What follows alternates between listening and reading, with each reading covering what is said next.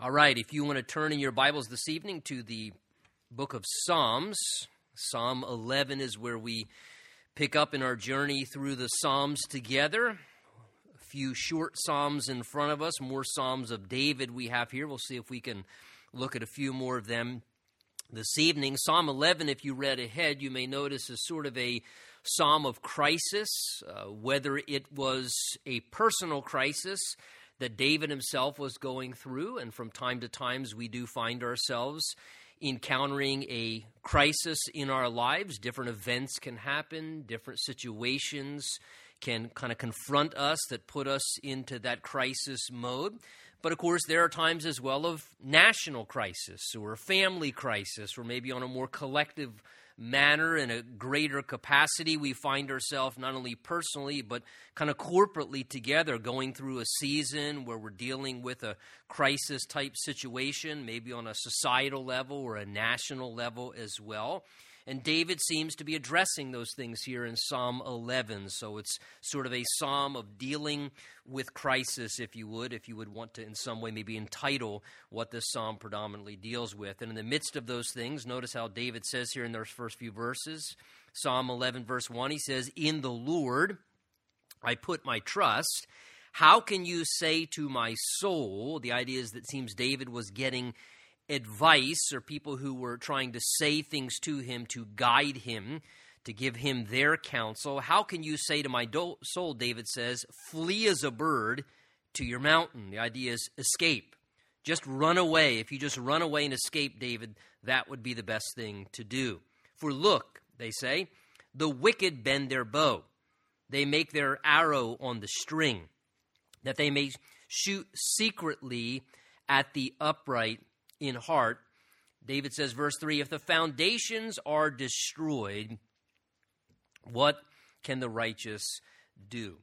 So David begins right out of the gate here by giving to us probably perhaps the best advice in light of this psalm dealing with crisis that any of us could take to heart, and not just take to heart, but actually put into practice. And David, again here, as we've seen before, makes this statement, "In the Lord I put my trust." Again, he didn't put his trust in himself. That's never a very reliable place to put our trust long term, because we are all faulty people.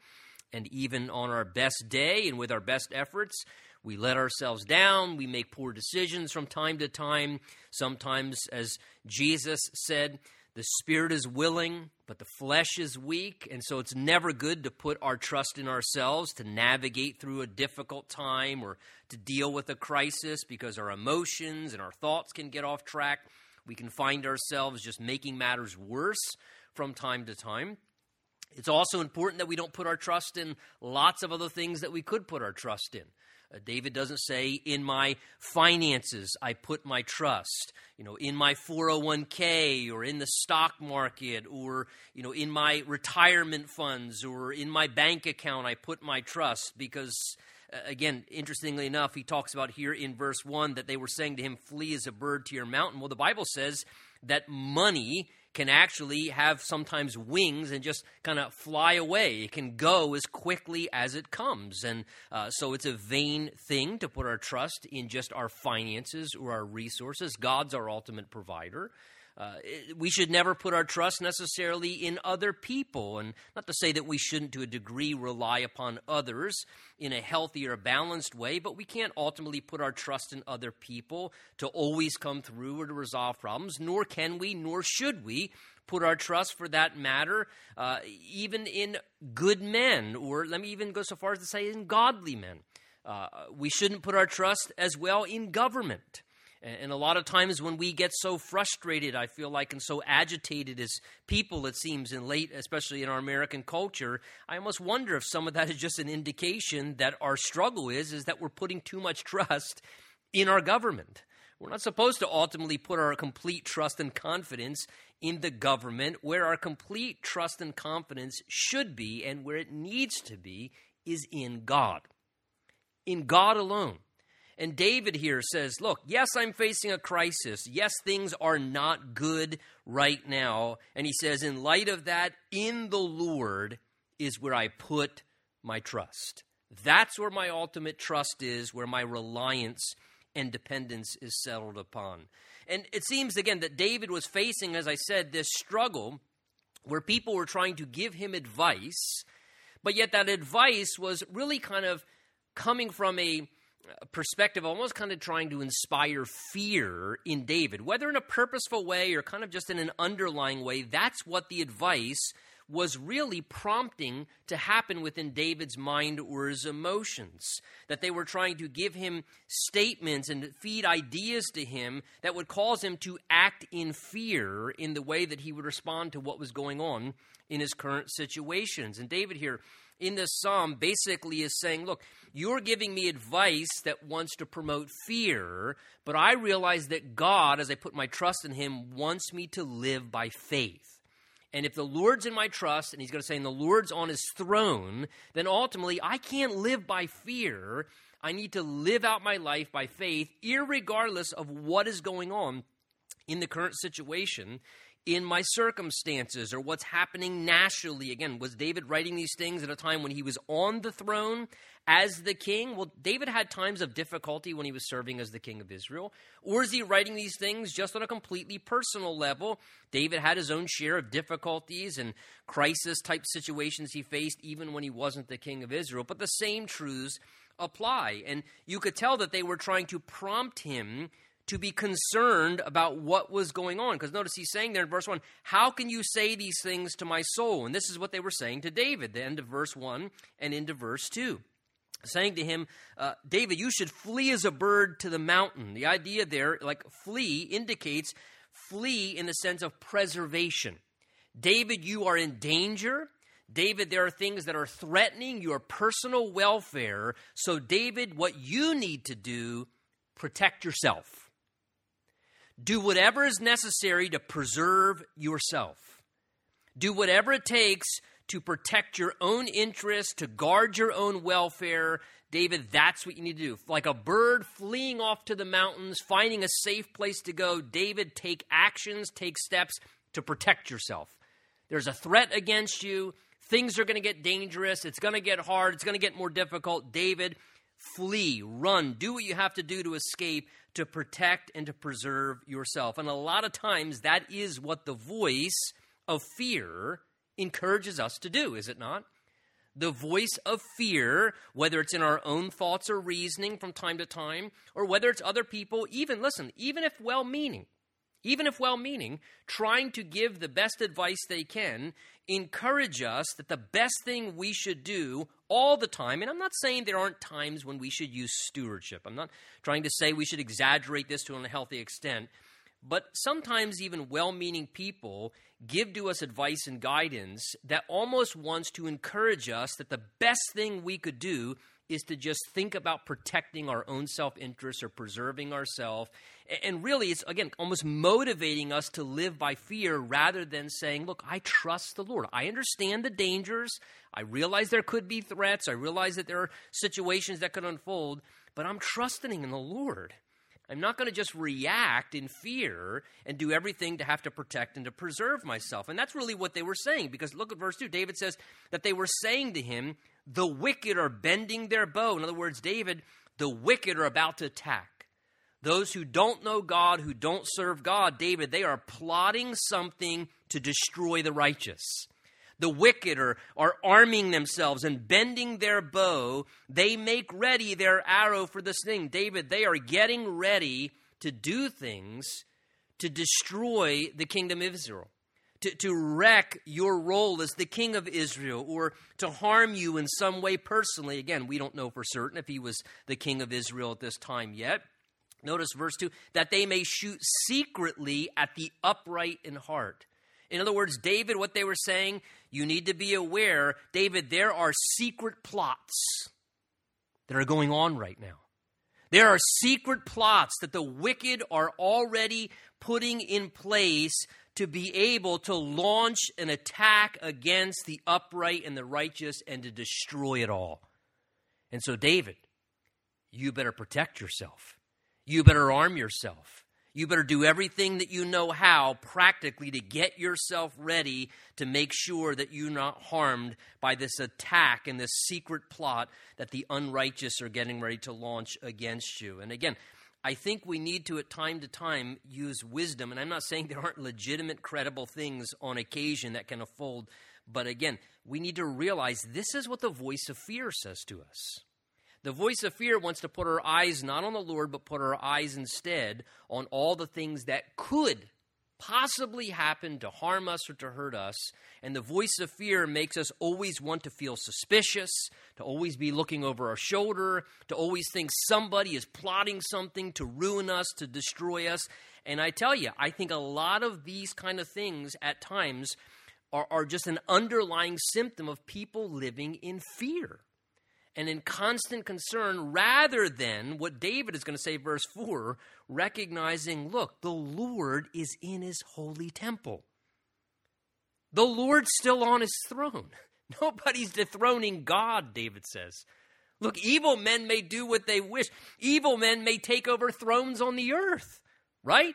It's happened throughout human history. Throughout human history, evil people have been world dictators, have ruled over empires, and done, but in the midst of all those things, they have come and they have gone, and none of them, even if they've had little earthly thrones, have ever dethroned God. And David understood that. David's eyes were on the ultimate throne. Look what he says, verse 3. He says, look, if the foundations are destroyed, oh, they're going to destroy the very foundations of everything that's good and right. They're going to destroy the foundations of America. What do the righteous do? What if, David says, if the foundations are destroyed? Interesting, that term foundations in the Hebrew literally refers to the settled order of things. Again, think of what a foundation is. We know what that is by way of a building. The foundation is the basis to everything else being built upon it in a sound and strong way. And if the foundations crumble, right, the whole thing is going to potentially fall apart.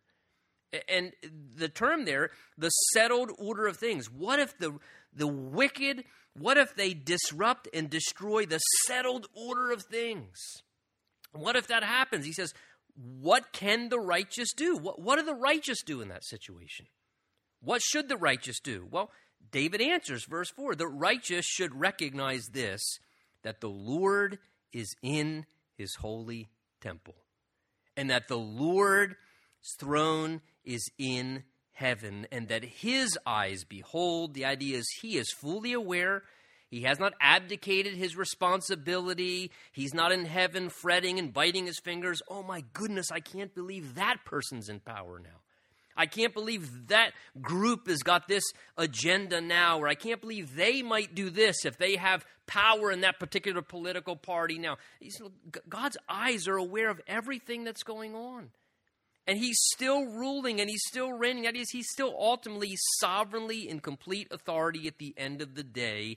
And what the righteous need to do is remember that we have a higher throne that we look to and that we can rest in. There is someone in charge over everything that's still happening, and we can rest and find a degree of security and personal peace within ourselves to be able to just rely upon that reality. Yes, God, the foundations may be destroyed and things may be falling apart, but God, thank you that you are still on your throne in heaven, that your eyes are beholding, nothing's getting past you.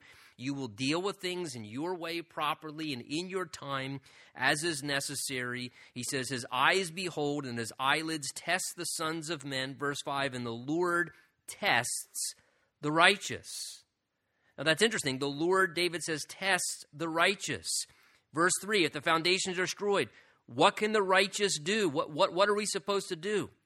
Verse 5, David says, perhaps what's happening sometimes when the crisis happens, when crooked and wicked people are doing evil things and it appears they're prospering, he says perhaps sometimes in the midst of those things, what God is allowing to happen as well is he's allowing the righteous to be tested, to see how are we going to respond as the righteous. How are my children going to respond in the midst of this crisis? Those who say that they know me, those who claim that they trust me, those who say that they're going to live according to a different ethic and standard in the way that they relate to people. Perhaps the Lord is testing the righteous. and allowing the righteous to manifest really where they're going to stand and how they're going to behave. And look, if nothing else, in the midst of hard times, one of the things that happens is God is testing us and allowing us to be tested as his people, to see what we may do and how we may respond. And are we going to walk by faith, or are we going to react in fear? And are we going to take matters into our own hand and try and fix things in the flesh? Or are we going to say, no, the weapons of our warfare, 2 Corinthians 10, are not carnal, fleshly, but they're mighty in God, able to pull down strongholds. And how are we going to navigate spiritual battles and things when they come? So David says, the Lord is testing the righteous. And by the same token, verse 5, but the wicked and the one who loves violence, his soul hates. Boy, that is strong language. God takes notice. Those who love violence, God says his soul hates that type of behavior and that type of desire in mankind when someone loves violence. Upon the wicked, he will rain coals. Fire and brimstone and burning wind shall be the portion of their cup. So again, you almost seem to get the impression in verse 6 that God is more than able to deal with his enemies, don't you? You get the indication that when the righteous are vexed and bothered by evil and ungodly behavior, that we can trust that ultimately, in due time, God, who is a good and a righteous judge, will judge, will punish, and will ultimately deal with those who are doing evil and wicked and violent and unrighteous things, destroying the very things that matter to God in his righteous heart. So upon the wicked, it says, one day God will rain down his judgment upon them. Verse 7, the reason, for the Lord is righteous, and he loves righteousness, and his countenance beholds the upright. So because the Lord is righteous in his nature, as a good and righteous judge, being just, he cannot allow evil to ultimately succeed. He can't allow evil and wickedness to ultimately prevail without being judged, without being dealt with. Because he himself is righteous, and because he is righteous, he loves righteousness. So as the righteous, when he's testing us, what does God love? Well, he loves righteousness. In other words, he loves to look upon the earth and see the righteous as he's testing them, doing what is righteous in the sight of God and what is righteous among their fellow men in the midst of even the times when the foundations are being destroyed and everything seems to be falling apart. When we choose to do what's right, that's really what God loves, and his countenance beholds when we behave in an upright way. Psalm 12 tells us, again, to the chief musician on an 8-stringed harp, another psalm of David. And here David cries out in prayer right as he opens up, help. It's a great way to start any prayer. Help, Lord, for the godly man ceases, for the faithful disappear from among the sons of men. So David here says, Lord, there is no more, it seems, help from any man. In fact, it says it seems every good man, every godly man, every faithful man seems to be disappearing. So, Lord, only you are going to be able to help. Lord, only you are the one that we can rely upon. So he cries out for the help of the Lord in this situation. Kind of, interesting as he says here, the godly man ceases. Boy, that's a sad testimony. The godly man ceases, that there's seeming to be a lack of those whose desire is to just be a godly man. Not a worldly man, but a godly man. And he says, for the faithful are disappearing from among the sons of men. That word faithful there, the Hebrew term, is literally those who are loyal, those who are dedicated. And so David says, boy, not only does it seem like there's an absence of godly men, but he says there's also disappearing from among the sons of men, men who are faithful, people who are loyal, dependable. Boy, what wonderful attributes when someone has that in their character. But David says that seems to be disappearing, like there's a vacancy of that anymore. Faithful and loyal men are disappearing from among the sons of men. Now, in a prophetic sense, in some ways, what David cries out here, help, Lord, the godly man ceases, the faithful disappear from among the sons of men. There's also a part of verse 1, too, that's very picturesque of really what's going to be the characterizing mark when the rapture of the church happens. Because as times wax worse and the days get darker and darker, and as in the last days perilous times come, we know that the Word of God indicates that is just a precursor to what is about to happen, the catching away of the saints, where the Holy Spirit is going to quickly snatch away the church from off this earth. And we think things are bad now. People think things are bad on the earth now. Can you imagine what it's like when every godly man, every godly woman, every faithful man, every faithful woman to the Lord is instantaneously removed from the planet? Can you imagine how bad it's going to be then? When there is no more salt on this earth, no more preserving good, righteous influence, when there's no more light on this earth because all of that which is good and holy and righteous is going to be removed from the earth instantaneously when Jesus calls his church home, and how much people then are going to sadly be praying this prayer in a whole new way. Help, Lord, because the godly and the faithful have disappeared. They're not around anymore. And wickedness will just fall into place like a flooding current. It will just come rushing in as all the believers are taken off the earth and the tribulation period begins to unfold. David says, verse 2, they speak idly, everyone with his neighbor, with flattering lips. The idea is lying lips. Again, flattery is just speaking in manipulative ways to try and deceive people, to kind of take advantage of them. With flattering lips and a double heart. The idea is just, again, being deceptive. They speak. But again, David being hurt and upset by those who are speaking in dishonest ways, in hurtful ways. What does David do, verse 3? He says, look what he does. He brings the matter to the Lord again.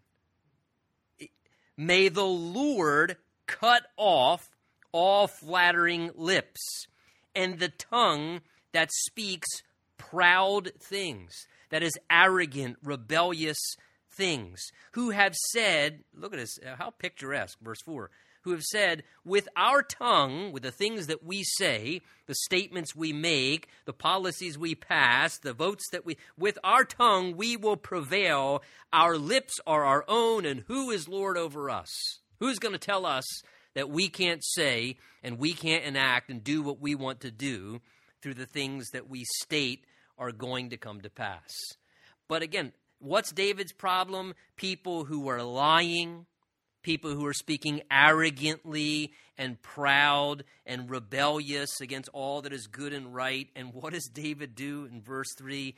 David doesn't say, well, I need to fight fire with fire and let me engage and argue and battle. And David just says, may the Lord shut their mouth.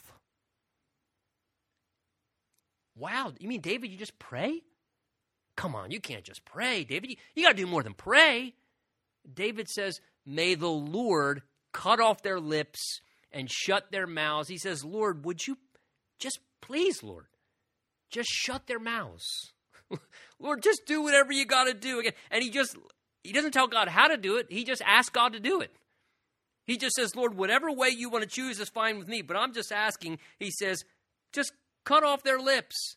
Don't let their tongues prevail, God. They may say what they say, but don't let them prevail. Don't let them succeed, Lord. Just do what you can to silence them and to hint. And again, I love David's wisdom here. Again, this is tremendous maturity. And more, it's not just maturity. This also, to me, is a demonstration of faith. Because David actually believed that he could pray about the matter and ask the king upon his throne to intervene supernaturally with his divine power from heaven to address a situation, rather than David having to address or fight the battle in his flesh himself. And I think David shows tremendous confidence in the Lord here. Would to God that we would realize more the value of asking for heaven's help rather than always resorting to human tactics to try and solve problems. And what a wonderful thing, right? When on occasion you don't resort to human tactics and you seek the Lord, you cry out to God, you bring matters to God, and you ask for God's intervention, and you get to see God do it from time to time. Right? I mean, I think of a situation just recently where about a month or so ago, I was really feeling a burden about a particular situation with an individual and was wondering if I should address them or talk to them about it, and was kind of thinking through, okay, should I say something? Shouldn't I say something? And, the longer I've walked with the Lord, I find that I'm less prone now to be as quick to challenge somebody or to intervene. And I just started praying and just asking for God to speak to him. And some of that is, I don't know, maybe I'm just getting more, less interested in my old age and battling. Lord, I don't really want to have that conversation. Lord, could you please just speak to them? Please, Lord, speak to them. And you know what happened? After about a month of just praying before I said anything, the Lord just spoke to them. And I didn't have to speak to them. It was great. It was fantastic, Lord. Thank you so much. And again, just another lesson in that whole reality of I could have spoken to them. And I'm not saying there's not a time and a place for us to speak and to address situations. Again, biblically, there's a time where we should speak the truth in love. There are times and occasions when we should speak, when God wants to use us to give a word of correction or maybe to question or challenge somebody to keep them accountable. And if the Spirit of God's leading us to do that, then great. But what I think we do is we tend to err on the side of always being more quick to do that than we are to say, may the Lord speak to this person. May the Lord work in this situation, and asking God to work, and sometimes waiting on the Lord, giving God a chance to work. And it's so much more wonderful not only to get to see God do that, but then the reality becomes, look, then they're not upset with me. They're battles between them and the Lord. And I found that if I can talk somebody into something, somebody else can talk them out of it. But if God tells somebody something, it usually sticks, right? And it usually works long term. And so again, I love David's mindset here. Yes, he's dealing with issues, but he says, Lord, would you deal with this?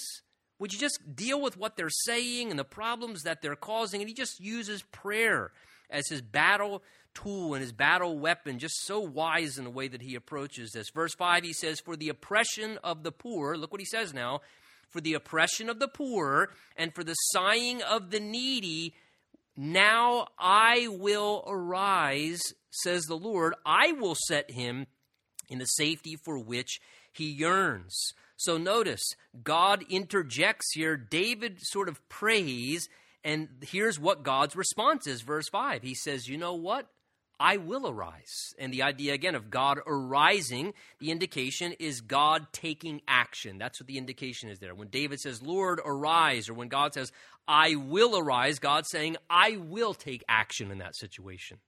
I will become involved. And when does God take action? For the oppression of the poor, for the sighing of the needy, that is, for those who are being taken advantage of, for those who are being mistreated, for those who are unable to address their situation, who are weak or needy or less fortunate. Again, they don't have the power or the resources to help themselves, whether it's in a legitimate financial situation, or maybe it has nothing to do with money. Maybe they're just poor in spirit and needy, and the idea is weak and vulnerable, and they can't resolve the situation because they don't have the capacity or opportunity. And God says, I will arise, and I will provide safety for which that person is longing for, who cries out to me.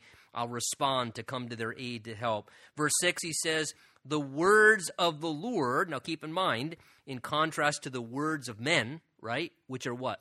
Lying, proud, arrogant statements, rebellion.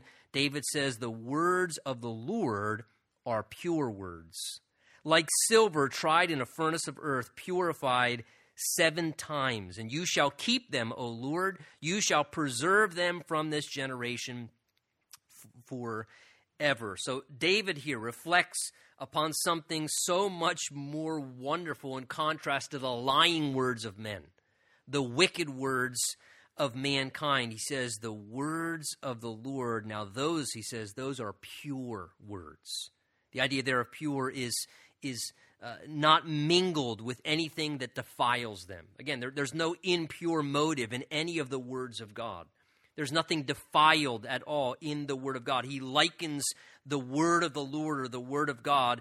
He says it's like, metaphorically, like silver that's been tried in a furnace of earth, purified 7 times. And the idea, again, 7 is always a number of completion. That is like silver completely refined. They would heat up the silver, and they would cause, as they would heat it up, all of the impurities and the dregs, they would call it, would kind of rise to the top, and then they would slag off or take off the impurities. And they would keep doing this process to purify the metal and to get all the impurities out of it until it was completely pure silver or completely pure gold. And that increased the value of it. It increased the strength and reliability of the metal, that it was more pure in its content. And David says this is what the word of the Lord is like. He's saying God's word, he says, they're pure words. The idea is God's word is valuable, like silver, like gold. Psalm 119 is going to use that description, of how God's word is more precious and valuable than like silver and gold. The word of the Lord has such value to it. We put so much, stock in and interest in hearing the words of people. Oh, what are they saying now? What are they saying on that website? What's this person saying on their Twitter feed? Who's this person? What are they saying on Facebook now? And we're so interested in the words of men. How much value is there really, truly, to the words of men? We have the word of the Lord. How much more valuable is the word of the Lord, the pure word of the Lord?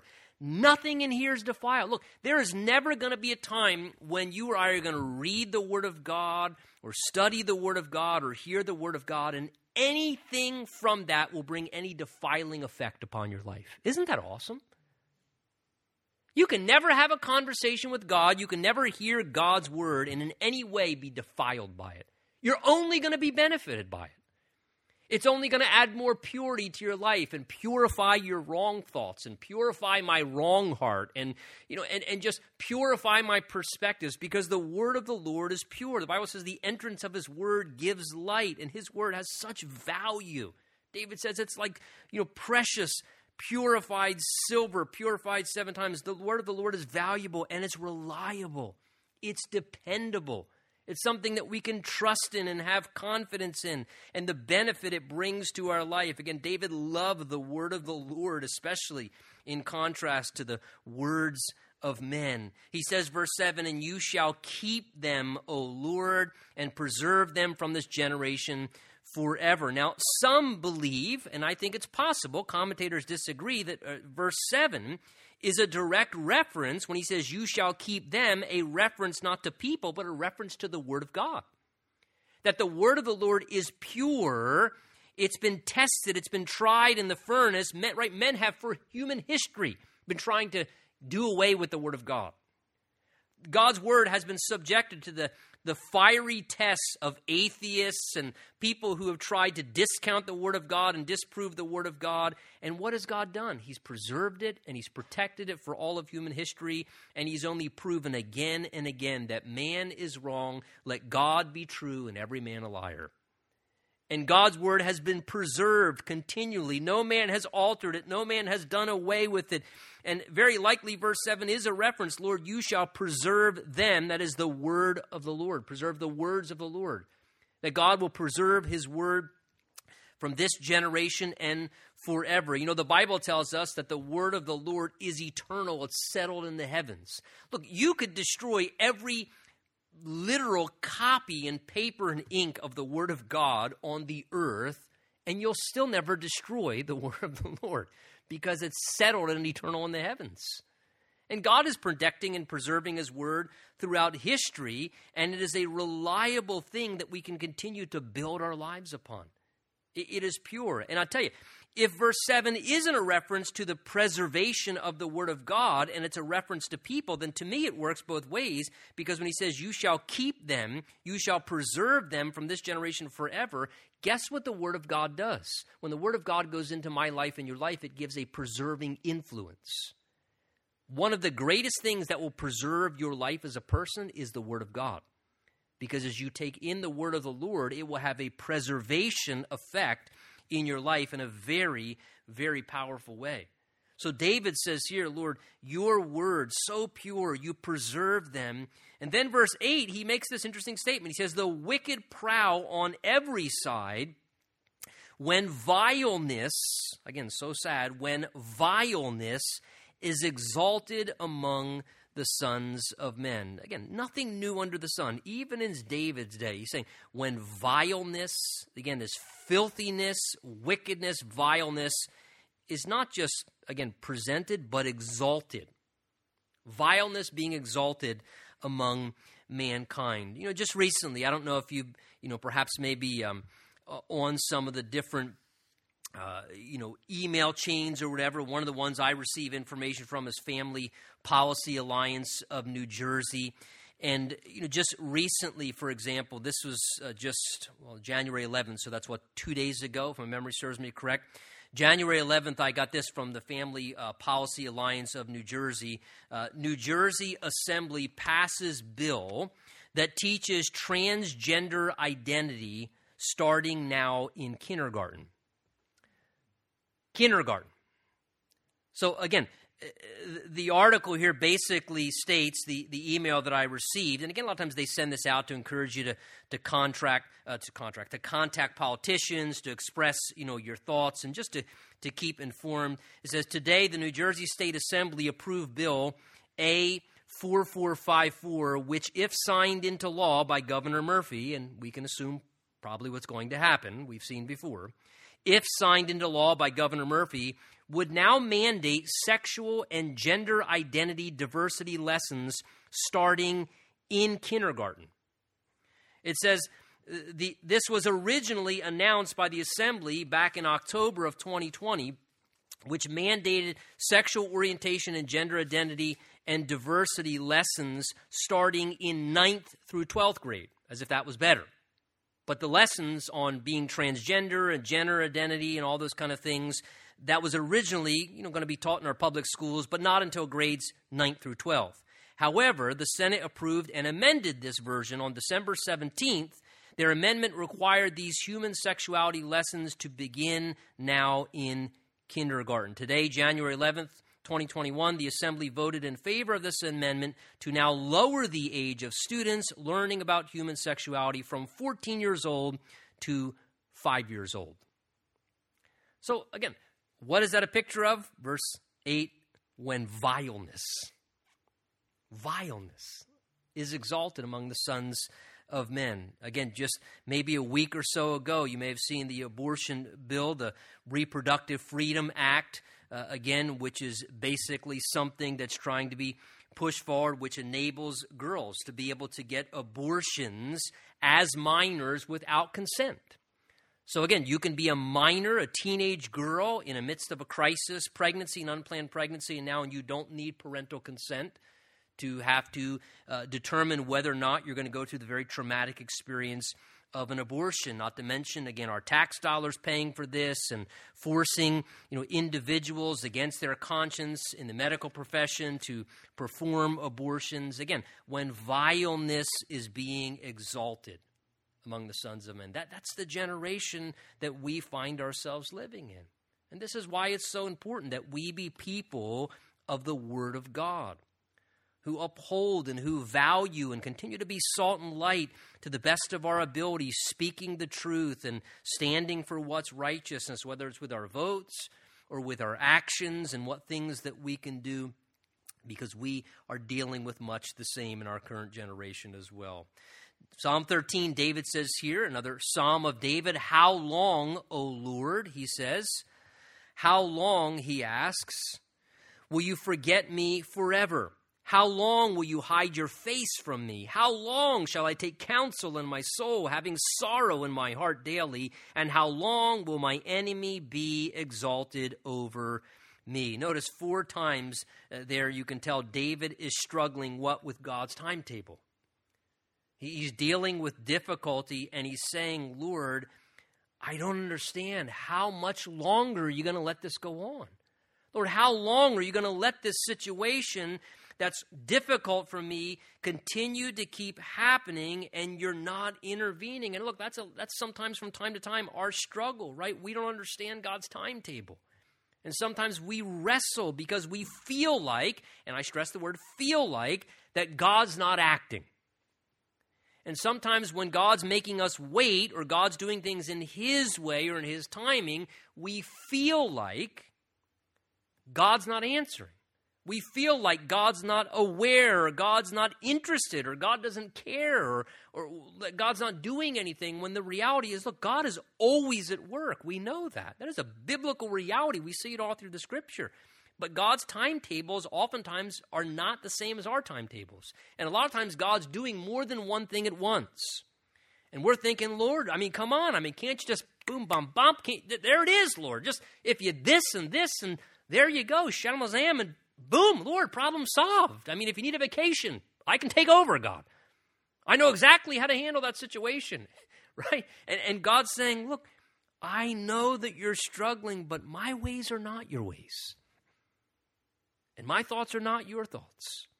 And as the heavens are higher than the earth, so are my ways higher than your ways. And sometimes when we're waiting on the Lord, we wrestle like David here. And we find ourselves struggling, saying, Lord, how long? Again, that's a part of our humanity. We wrestle with this. And again, it's normal. We wrestle with the same as David. Perhaps you find yourself struggling in the same way. He says, Lord, I feel like you're forgetting me. How long? He says, you're going to hide your face. Again, Lord, when are you going to show up in this situation? But notice part of where David identifies his struggle is coming from. How long shall I take counsel in my own soul, having sorrow in my heart daily? Again, David's sorrowing over this matter in his heart, as you may be as well. But David indicates, how long shall I take counsel in my soul and sorrow in my heart? What was part of David's problem? Struggling with God's timetable. He was talking it through in his own heart. And he says, I'm taking counsel in my heart. Well, look, sometimes our heart can deceive us, right? Sometimes our heart can misguide us. And when our heart is broken or we're struggling with something, David's saying, I'm having counsel in my own soul. David needed counsel from God, not counsel from his own heart. Because my heart can misguide me. My thoughts and my feelings can misdirect me and cause me to question God. And it just makes it harder, right? It just makes us wrestle all the more with our emotions or our confusion. He says, how long, God, will my enemy be exalted over me? Lord, I feel like that the enemy is conquering me instead of me being able to be victorious in this matter. Verse 3, he prays, consider and hear me, O Lord my God. Enlighten my eyes, lest I sleep the sleep of death. I like David. Lord, please hear. And then I love what he prays, verse 3, Lord, enlighten my eyes. Lord, I need to see what you're seeing. Lord, open my eyes. Give me illumination. Shine light upon the situation, Lord, so I can see it the right way. Enlighten my eyes, he says, lest I sleep the sleep of death. Again, God is more than able to do that. And a lot of times I think that's one of the greatest things that helps us is when the Lord enlightens our path. And again, what is one of the best ways for you and I to be able to do that, to receive enlightenment from the Lord? Quite honestly, it's just to draw close to Jesus. Because what did Jesus say of himself in John chapter 8? Jesus said, I am the light of the world. And whoever follows me won't walk in darkness, but have the light of life. And sometimes, Lord, I feel like I'm walking in the dark. I feel like I don't have clarity. I feel like I'm, Lord, what Jesus says, just follow me. Follow me. I'm the light of the world, and whatever's going on in the world, I'm not only the light of the world in the sense of spiritual reality, but oftentimes that light of the world is what gives illumination to us to have the light of life, to know how to navigate the things that we're going through. And God is more than able. What a great prayer in the midst of those times when you're struggling and you're confused. Like David, Lord, hear me, and please, Lord, enlighten my eyes. I don't want to drift off to sleep, into struggling more and more, lest I sleep the sleep of death, lest my enemies say, I have prevailed against him, lest those who trouble me rejoice when I am moved. So he says, Lord, don't let the enemy accomplish his goal. What was the goal of the enemy? David says, to move him off course. Lest my enemy prevail over me and rejoice when he troubles me and I am moved. Listen, that is what the enemy always wants to do, to not only prevail over us, but to move us. To move us off course, to move us off track, to move us from our stand, for what is right, to move us off our stand of trusting the Lord, even when we can't see what's happening or what God's doing or not doing. And that is the goal of the enemy of our soul. As David says here, lest my enemy say and prevail against me. Well, we have an enemy as well. David's enemy was not only physical, but in some ways his enemy was spiritual as well. And we have a spiritual enemy. And his agenda is to do that very same thing, to trouble us in a way whereby we are moved. Where you're moved off track spiritually because you're distracted by this or you're upset about that, and then all of a sudden your confidence is moved away from the Lord, or the stand for truth that you have, you begin to move away from that and you start standing for other things. And the enemy would more than gladly get us to do that. But David says, notice, I'm not going to let the enemy prevail, but he says, I have trusted in your mercy, and my heart shall rejoice in your salvation. And I will sing to the Lord because he's dealt bountifully with me. David says, Lord, I'm going to trust you and I'm going to worship you because, Lord, here's one thing I do know. I don't understand why this is happening. I don't understand how long this is all going to go on for, and I don't have the answers, and it hurts and it's hard. And, Lord, I just don't see what you're doing. But he says, Lord, what I do know is that you have been good to me. You have dealt bountifully with me. And, I think sometimes that's where we got to resort to in faith. It's almost as if we have to take a step back. And when you can't see what God's doing and you don't understand, that's okay from time to time. Lord, enlighten my eyes, help me. And Lord, help me to sing to you, to rejoice in your salvation, to trust you, and to know, Lord, you've dealt bountifully with me. Lord, you have been so good to me. And though I don't see what you're doing right now, you have been so good to me, I trust you. And I trust that you're going to be good to me again in the midst of these very things. Well, let's look quickly, Psalm 14. We could take one more in briefly. It's a short psalm. He says, the fool has said in his heart, there is no God. They are corrupt. They've done abominable works, and there is none who does good. The Lord looks down from heaven upon the children of men to see if there are any, he says, who understand, who seek God. They have all turned aside. They've together become corrupt. There is none who does good, no, not one. Notice David here makes a declaration, verse 1, by saying the fool. And that word fool there doesn't refer necessarily to being intellectually lacking. It's actually a term in the Hebrew that speaks of being morally perverse or being depraved and unsensitive to that which is morally good. So it's not necessarily an issue of one's intellect and mental capacity when he uses the term fool. He's talking about lacking moral intelligence or lacking moral perspective in a proper way. And he says it's the fool who has said, notice, not in his head, because it's not a head issue. It's a heart issue. The fool has said in his heart, there is no God, denying the existence of God, denying the rulership and the authority of God. Now, notice the two terms there, verse 1, there is, in your translation, those terms may be in italics, there is, and the reason is because whenever you see something in italics in your translation, it's typically an indication that those terms aren't really there in the original manuscript in the text that was being used, but they're inserted by the translators to try and give light or meaning. And sometimes it works very well. But the true text actually says, the fool has said in his heart, no God. No God. That almost, to me, has stronger meaning. The idea is, the fool says, not only there is no God, but the fool says in his heart, no to God. The idea is, I don't want God's existence. Because if I acknowledge God's existence, now I'm accountable to someone. So the person who doesn't want to be accountable for their moral behavior or their actions chooses in their heart to suppress the truth and deny the existence of God, not because they don't recognize that God is real, because look, it takes more faith to deny God's existence than it does to acknowledge God's existence. It really, truly does. It takes way more faith to deny the existence of God, because the reality is it's a heart issue. And, we live in a culture today where everything's inverted. Today they would say it's, these people who believe in God, that's foolish. to believe in God. God says, no, you got it all wrong. The morally depraved, foolish person is the one who says no to the existence of God and doesn't want God's involvement in their life or in society as a whole. And look, God says, this is what happens.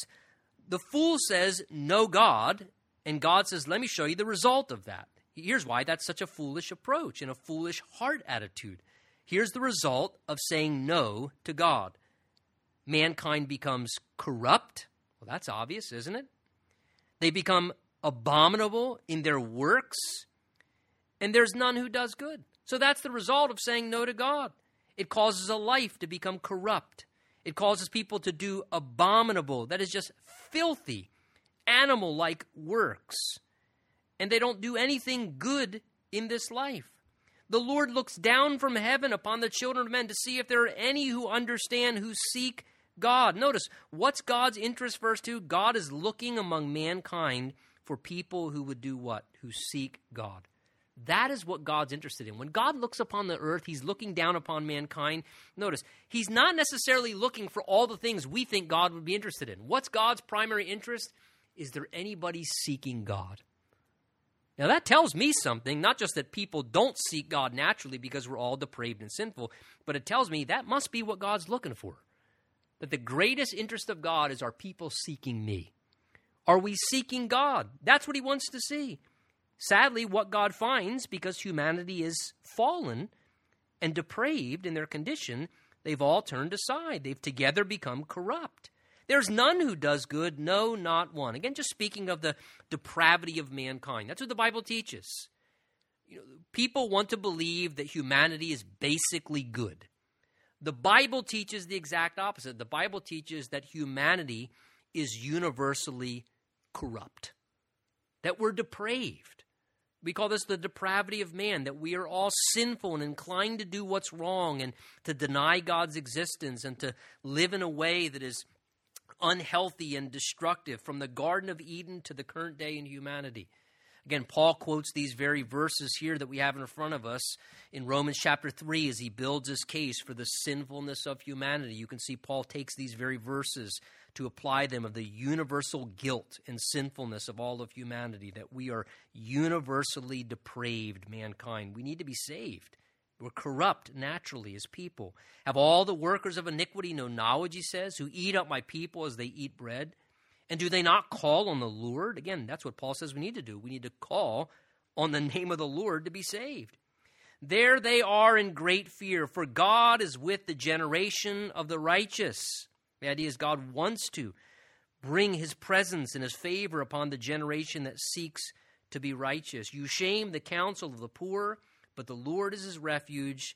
What's David's longing? Verse 7, the Holy Spirit prompts him to say, "Oh, that the salvation of Israel would come out of Zion." That word salvation there literally is where we get our term ultimately, Yahweh saves, or Jesus, Yeshua. Oh, that Jesus, oh, that salvation, the salvation of Israel would come out of Zion, out of Jerusalem. When the Lord brings back the captivity of his people, let Jacob rejoice and Israel be glad. Now, interesting. At this time, were they in captivity when David was writing this? They weren't, right? They were in the land. But prophetically, the Spirit of God was prompting David to say, oh, that salvation would come for Israel. And when would that salvation come for Israel? After the Lord had brought back the people of Israel from captivity. When he brought them back, that's when the Messiah, when salvation would come for the people of Israel. David, by the Spirit, was almost prophesying in advance when the Messiah would come, when Jesus would come. And look, how interesting. In a double sense, when is the Messiah returning again? What is one of the things that will be a precursor to prepare the way for Jesus to come back the second time?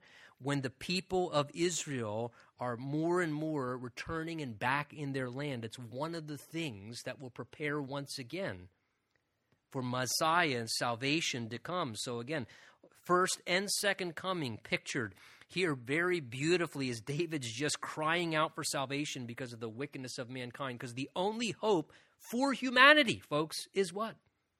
Jesus. It's Jesus. It is not all the other things that we tend to think it is. It really isn't. You know, when I was just out in California this past weekend, bringing my daughter back out of the Bible college and attended a church out there at Calvary Chapel, and a few people found out I was from the East Coast. And the only thing everybody kept wanting to ask me when they found out I was from the East Coast, hey, was anybody from your church down there at that protest in Washington, D.C., where they stormed the Congress? Do you know anybody who was there? Was anybody from your church down there? And I thought to myself, is that really what we're mainly concerned about?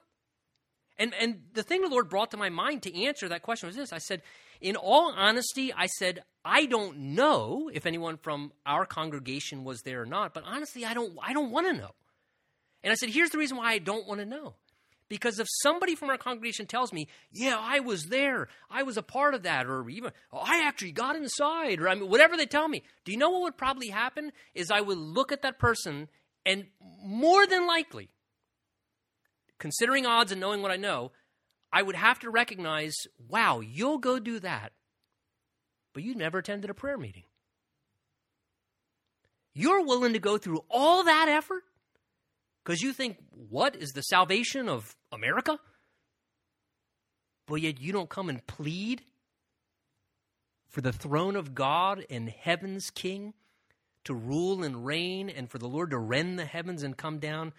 Wow, we're really off track in what we really need as a people, as a nation, as the church.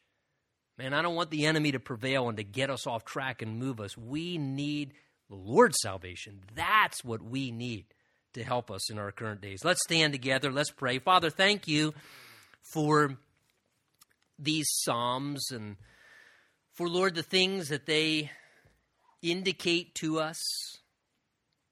Lord, that they teach us.